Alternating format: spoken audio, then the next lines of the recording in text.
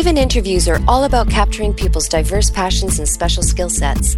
Bob Garlick and Andrew McGivern chat with local and international specialists to find out what they do and why they do it. Hey everybody, it's Bob here again, and it's another Maven interview. I have my co-host Andrew on the line, and we have a great guest for us today. Andrew, who is on the show? Well, we've got one of the top dogs here in the comic industry, and his name is Jeff Ellis, and he's the president of Cloudscape Comics here in Vancouver, and he's also listed as their chief cat herder, so we'll have to ask him about that. He's writing a couple books on teaching English in Japan and working on a graphic novel, and sounds pretty interesting. Jeff, we called you kind of a top dog in the comic book industry. Is that an exaggeration of your position in the real world? Well, I feel like it is because because he's modest. Oh. Well, thank you. Yes, a little bit. And I've also, if you look at Vancouver, we've got a lot of artists in town who are working for Image Comics, and some are even working for Marvel Comics.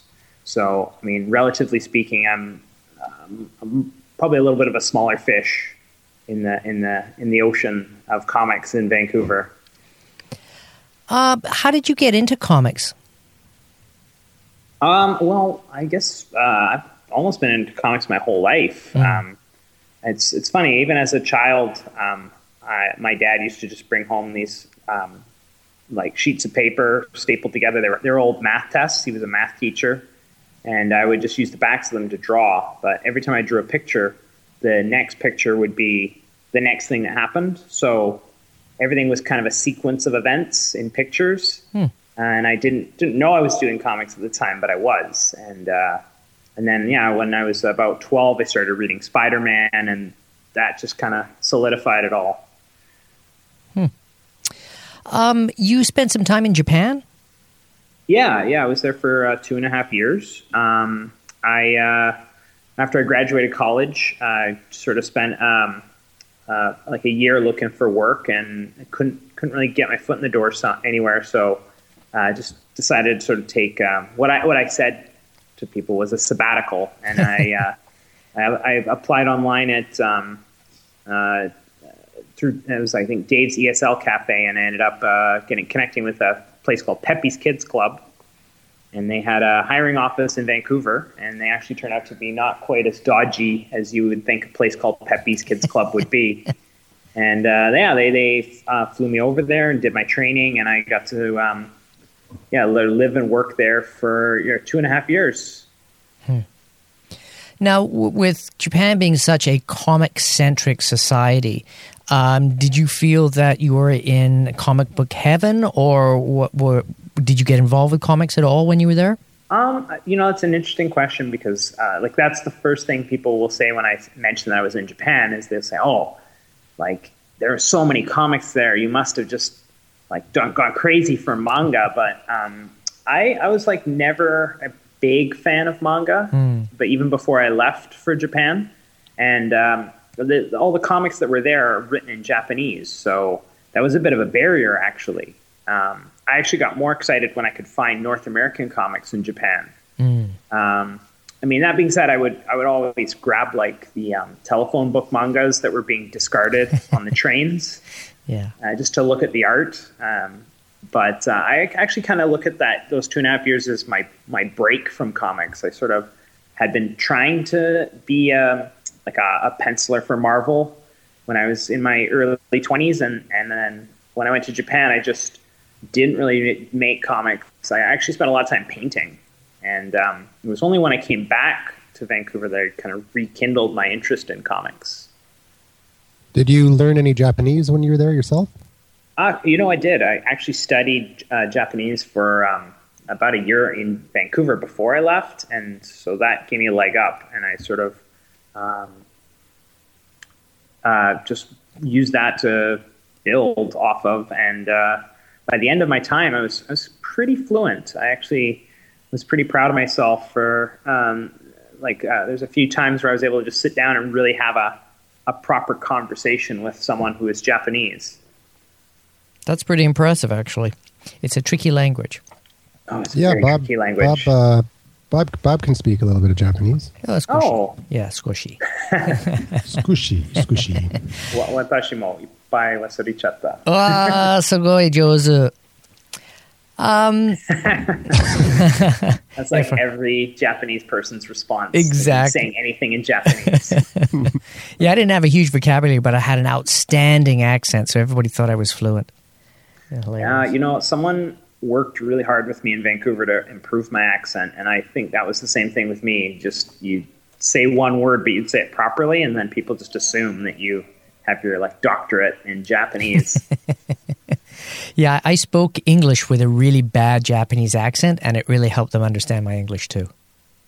Yeah, that's a Jedi trick. That was something I had to train myself out of once I came back, because everyone commented on how I had this really weird accent when I came back from Japan, because I was kind of over-enunciating and sort of almost intentionally mispronouncing words just because I was so used to doing that to make my English understood. Yeah. I wanted to ask you, and this is a tough question, how do you define comics? Because, when people say a comics, it's such a wide spectrum as a medium, as an art medium.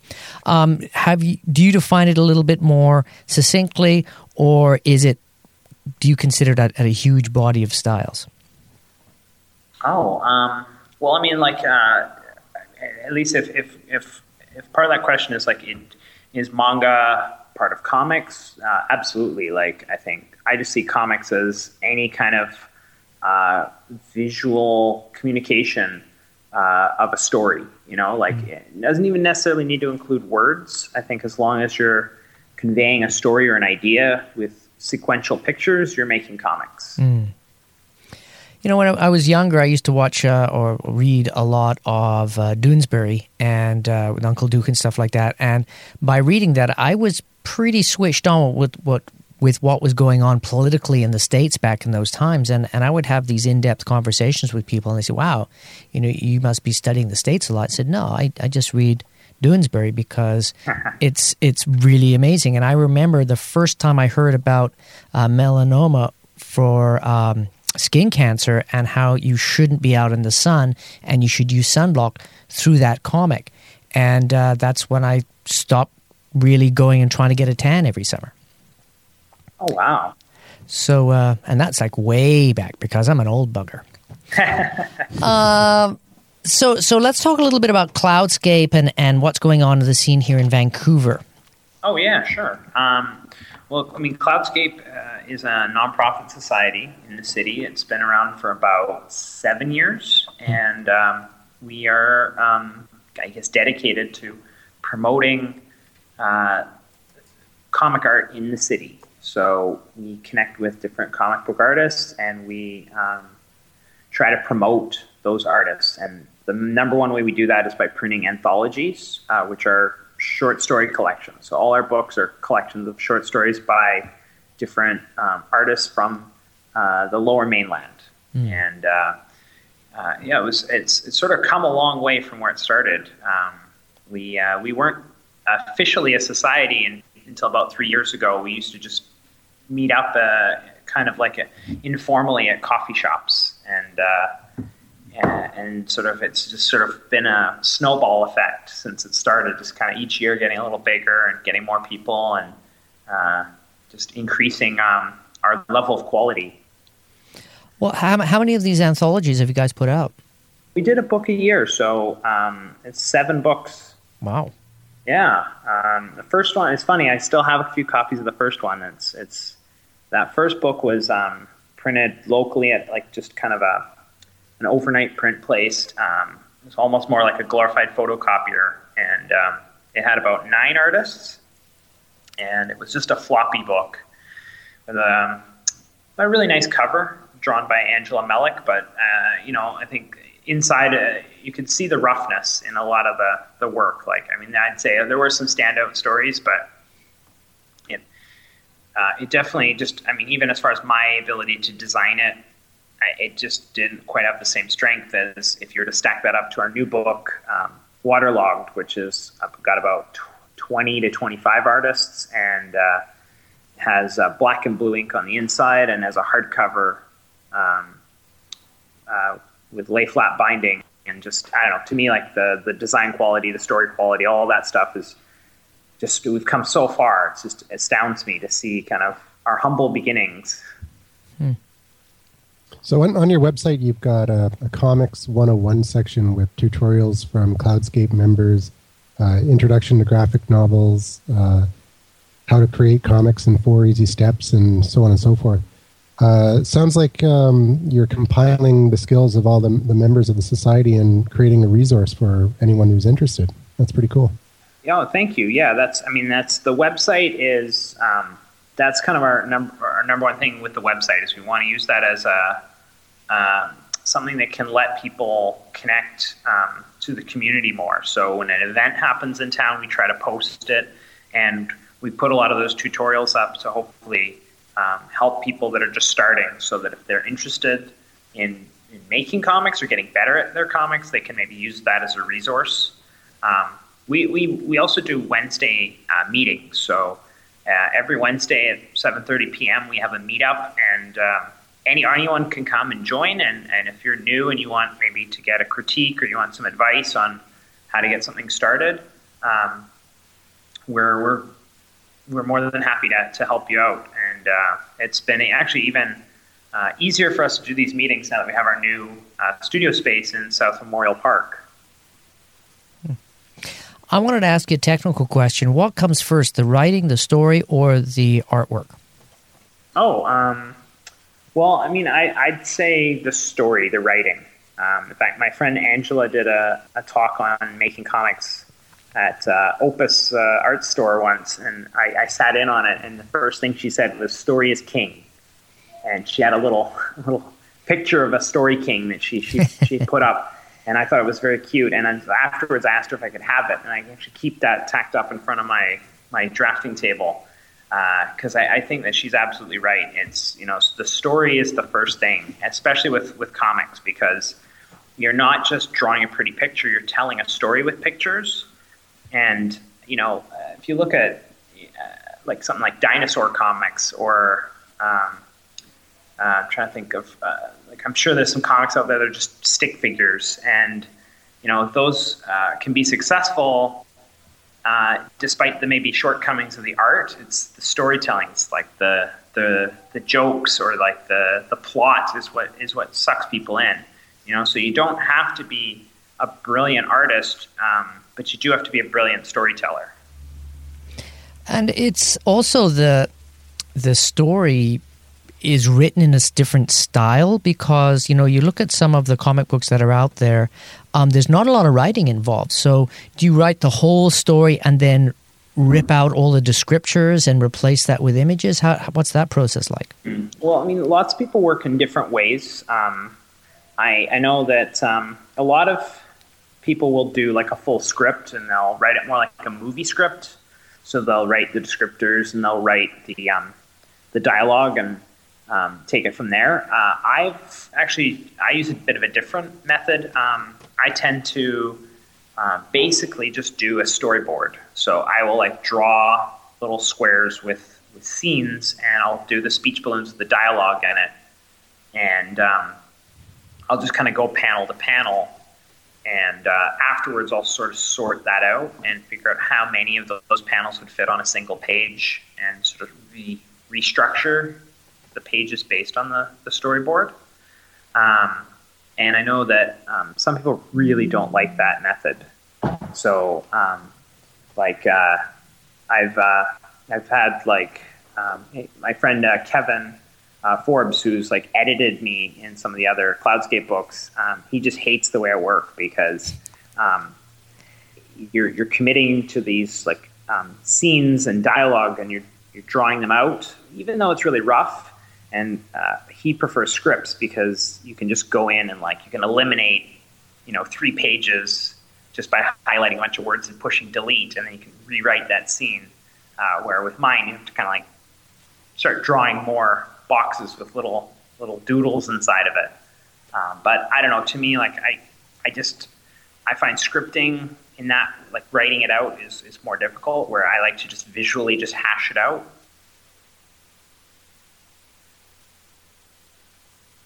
Andrew? Yeah, I'm just was looking up your iTunes listing here.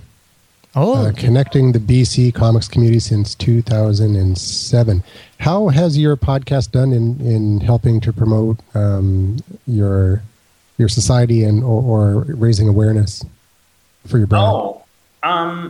Well, the podcast is a really new thing, and I'm not sure how successful it is right now. Ed Appleby's been managing most of that, but I know, like,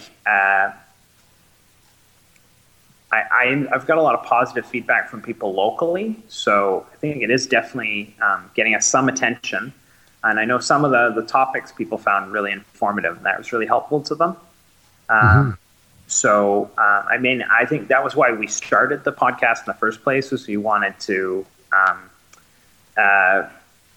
put some of these conversations that happen at our meetings up for people to consume through in podcast form. And I know most of the people in Cloudscape tend to listen to podcasts when they work. So we just figured this would be another very appropriate podcast for people to maybe put on while they're inking. That seems to be what most people do when they're inking, is they put a podcast on. Yeah, it's a perfect opportunity to listen to something that you're interested in. You've got past the infamous 7 episodes already, so you're doing good. Thank you. I didn't know 7 was the key number there. So yeah, most podcasts fade before they hit episode 7. So if you can make it past episode 7, then you're not doing too bad. Yeah, suddenly. Okay, well, I'll tell Ed to put a rush on the next one. Yeah, suddenly you'll have 200. Now, there are some great comic book people out there. I'm thinking of Art Spiegelman as one of the greats.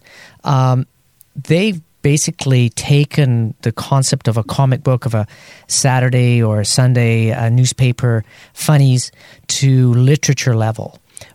Can you tell us a little bit about the history of when that actually happened? And when did comics come out of the not so serious to the serious? I mean, I think a lot of people would say that it started with Spiegelman with Mouse. I mean, he was the only one to win a Pulitzer, and they had to change all the rules to make sure that mistake wouldn't happen again. But at the same time, there's a lot of stuff happening in the 80s. Like Alan Moore, was writing some really amazing stuff in Swamp Thing, and that even, I think, won a science fiction or a horror prize, which, once again, they had to change the rules to make sure that a comic book wouldn't win that again. And then, around then you had The Dark Knight Returns and Watchmen.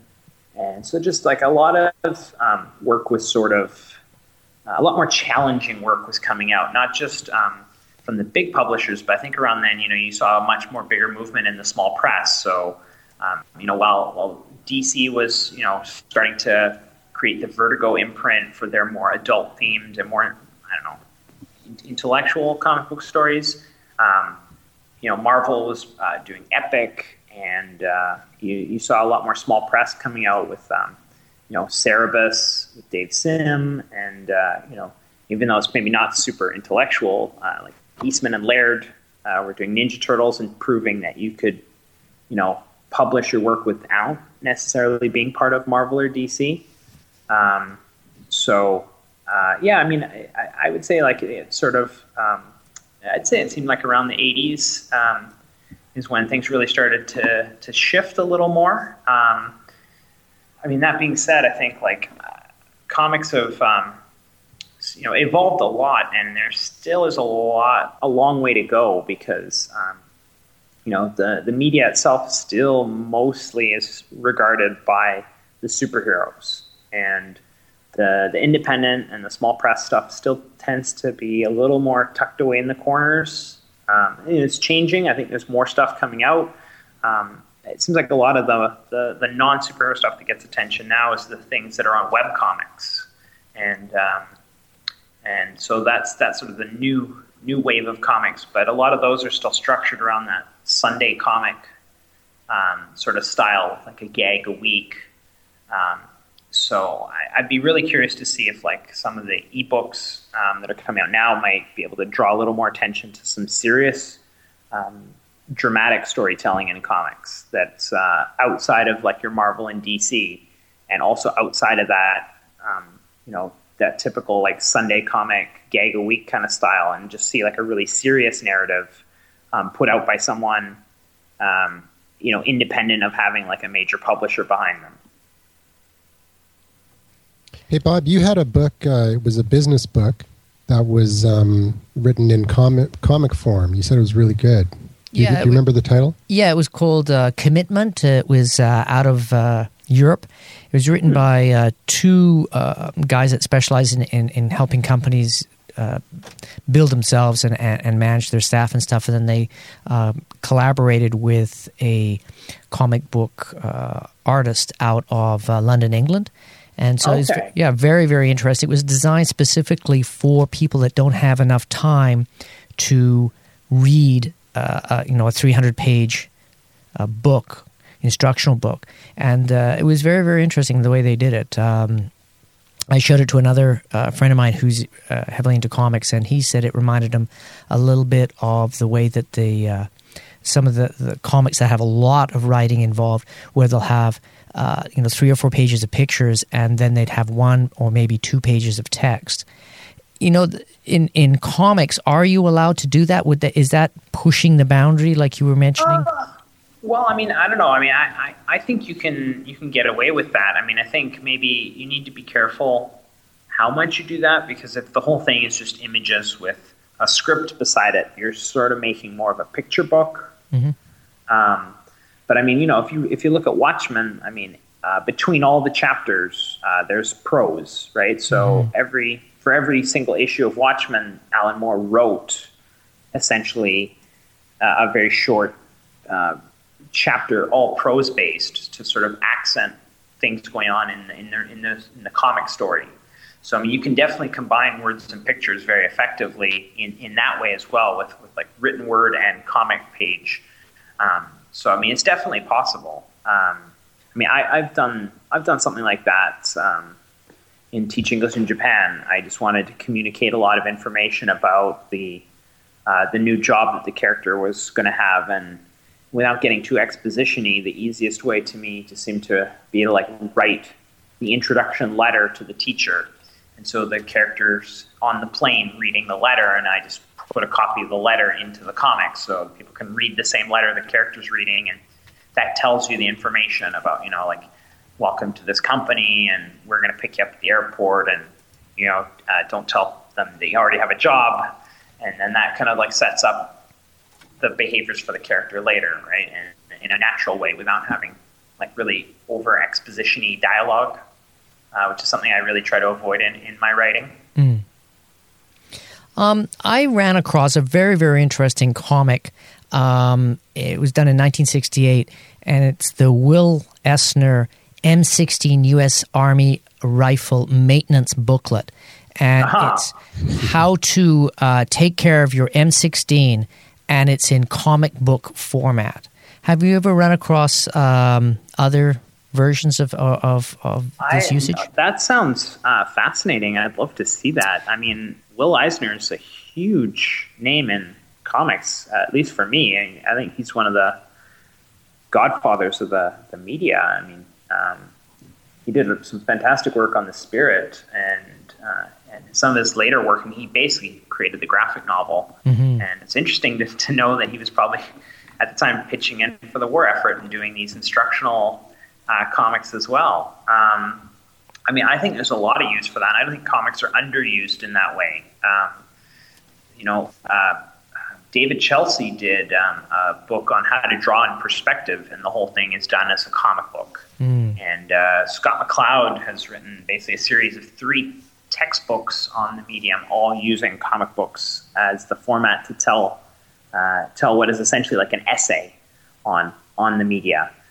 So yeah, I mean, I think comics have a great capacity for an educational purpose like that, and I think it's kind of underutilized. I think it would be great if your iPhone came with like a comic book the same way that M16 came with a comic book on how to maintain it, Yeah, it's pretty interesting because it's called Treat Your Rifle Like a Lady, and it's got chapters in it like how to strip your girl and stuff like that. So it's quite interesting. It's you can get it at www.ep.tc/problem/25, and basically it's a blog. It looks like Comics with Problems. So if you Google Comic with Problems #25, you should be able to find it. And he scanned it, and you can actually read the whole comic. It is fascinating. So I'm very curious to see. It's very tongue in cheek. It's very I wouldn't say raunchy in any way, but it's definitely got a 1960s sensibility about women's position in life. That's for sure. I'll put that in the show notes for people listening. You can just go to maveninterviews.com for this episode. Yep, absolutely. Jeff, what do you think of the future of comics? Because of iPads and everybody running around with tablets, there are a lot of comics that are out there available in digital format. Do you think it may be the beginning of the heyday of comics because you won't have to pay for all this printing? You can just write it, scan it, and put it out. Oh, yeah. I mean, I think that's already happening. I mean, I'd say a lot more of the household names today are the people that are on the internet. I mean, when I was growing up, the famous comic book artists were the guys that were getting published by Marvel and DC and Image Comics. And I'd say today, the young up and comers are definitely like the Kate Beatons and the Faith Aaron Hickses of the world, who are just putting their work online and getting that attention through the internet. I mean, just recently when I was at the San Diego Comic-Con, I went to the panel for Comixology, and they sold me on this idea of just submitting my work to be put into their online system, and just trying to reach a bigger audience through the internet without being on the hook for a large amount of printing. I mean, I think that being said, comics are still... I think comics are one of the harder ones for e-publishing because with novels, it's just text. That's really easy to format and put into a lightweight format, where with comics, there's still image. And if you really want to take advantage of those Retina displays, you still need very large files, which makes it very hard to email and download. So, given time, that problem will be addressed. But I absolutely think webcomics are the right way to go. When people ask me about how they should start their small press career, I tell them to start a webcomic. And because the biggest barrier for a lot of people is that they're afraid the first comic they make is going to be bad, or that it's not going to sell. First of all, the first comic you make is probably going to be bad, so you may as well get that out of your system. And this way, if you put it online, it's you're not going to be out of pocket, and it's still sharing it with people. You're still getting some feedback on it. You have to sort of put a few stories out before you're going to warm up to your magnum opus, And I definitely think the internet is going to play a bigger role in comics. That being said, I'm not convinced that printed books are going to go away.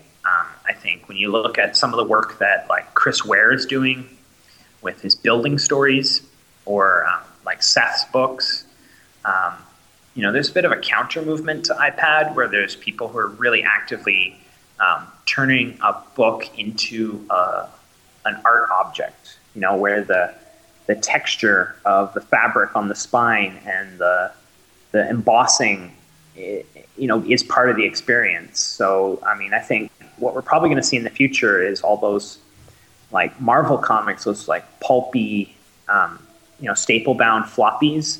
I could see those potentially going away, but I think what you'll probably see then is, to take their place, are going to be these really luxurious, hardcover books with just beautiful print production on them. I think people are going to just buy the books that they truly love and they're going to want a really lavish, slipcase edition. And then if it's something they're not that invested in, then they'll probably download that on Comixology. That's my theory, but who knows what's really going to happen in the future. I can definitely see that happening, especially in the music industry too. You can maybe get digital versions of your favorite band's album, but or not your favorite band's album, but everybody else, and then your favorite band, you're going to buy the one with the show line, like the album notes, and what do they call it? The I know the liner notes. The liner notes, yeah. With the liner notes and the extra stuff that you get for purchasing the CD. So I can totally see that happening. We're running near the end of the show. Andrew, do you have any last minute questions for Jeff? No, I think that's great. The website looks good. It looks like you're using WordPress, which I like. Oh yeah, well, I think I only really know how to make WordPress websites. For people that want to get a hold of you, is it best to go to Cloudscape, or do you have a Twitter account that you could push them towards, or which social media platform? Cloudscape is probably their best point, because they can see all the other artists that are there as well. If you're curious to read just my own comics, then I'd recommend go to teachenglishinjapan.ca. And either of those websites will take you to any of the other social media platforms that I'm lurking around on. What about people that are getting into comics? I was going to say young people, but basically anybody can get into comics. You can be 50 and start getting into your comic career. How do they, is there a barrier to entry to Cloudscape, or do you have to be published before? How does that work? No, absolutely not. We're trying to get more people to come out and make comics. So we don't want barriers. We're really trying to be as open as we can. Obviously, if you're listening to this podcast, please go to the website, cloudscapecomics.com, and you can find out more about us. If you live in the city of Vancouver, if you don't mind taking a bus, you can get over to South Memorial Park in South Vancouver, and we're about Ross and 41st.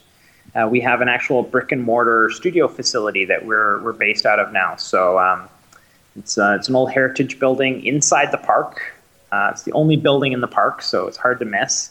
And it's 5955 Ross Street is the official address, and we're there every Wednesday at 7:30 p.m. And you're all are welcome. So if you're in the city of Vancouver and you want to meet some comic book artists face to face, come on down. You could become a tourist destination. Well, I flew into Vancouver to go see you guys. We got a pretty nice facility. It's an actual heritage building. It's about 100 years old. You guys should do a comic about it. Might. Yet another thing to put on your list of things I got to get to. Oh yeah, we got a big list. Hey, for everybody out there in Mavenland, hope you enjoyed this show. You can tell I like comics a little bit, and it was great having somebody like Jeff on here who's actually creating them, rolling up his sleeves and getting ink on his hands. Andrew, what do people do if they want to learn more about Maven Interviews? They can go to maveninterviews.com, go to facebook.com/maveninterview without the S, or you can just go to maveninterviews.com/Facebook, and that'll forward over there. Mm-hmm. You can reach us by phone at 1-877-636-1474 and leave a voicemail feedback, and we can play it in the show, and that's about it. Yeah.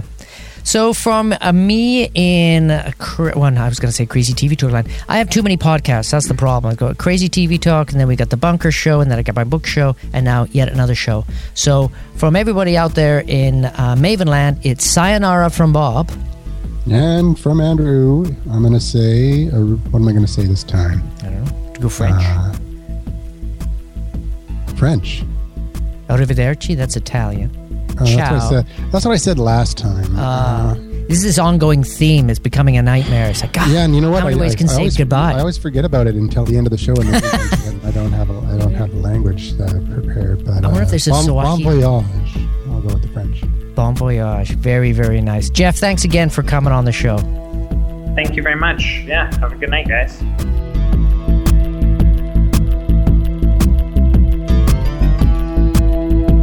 We hope you enjoyed the show, and I'm sure you will love our next guest. But until then, visit the website at maveninterviews.com for more information and links to iTunes, Twitter, and other social media platforms.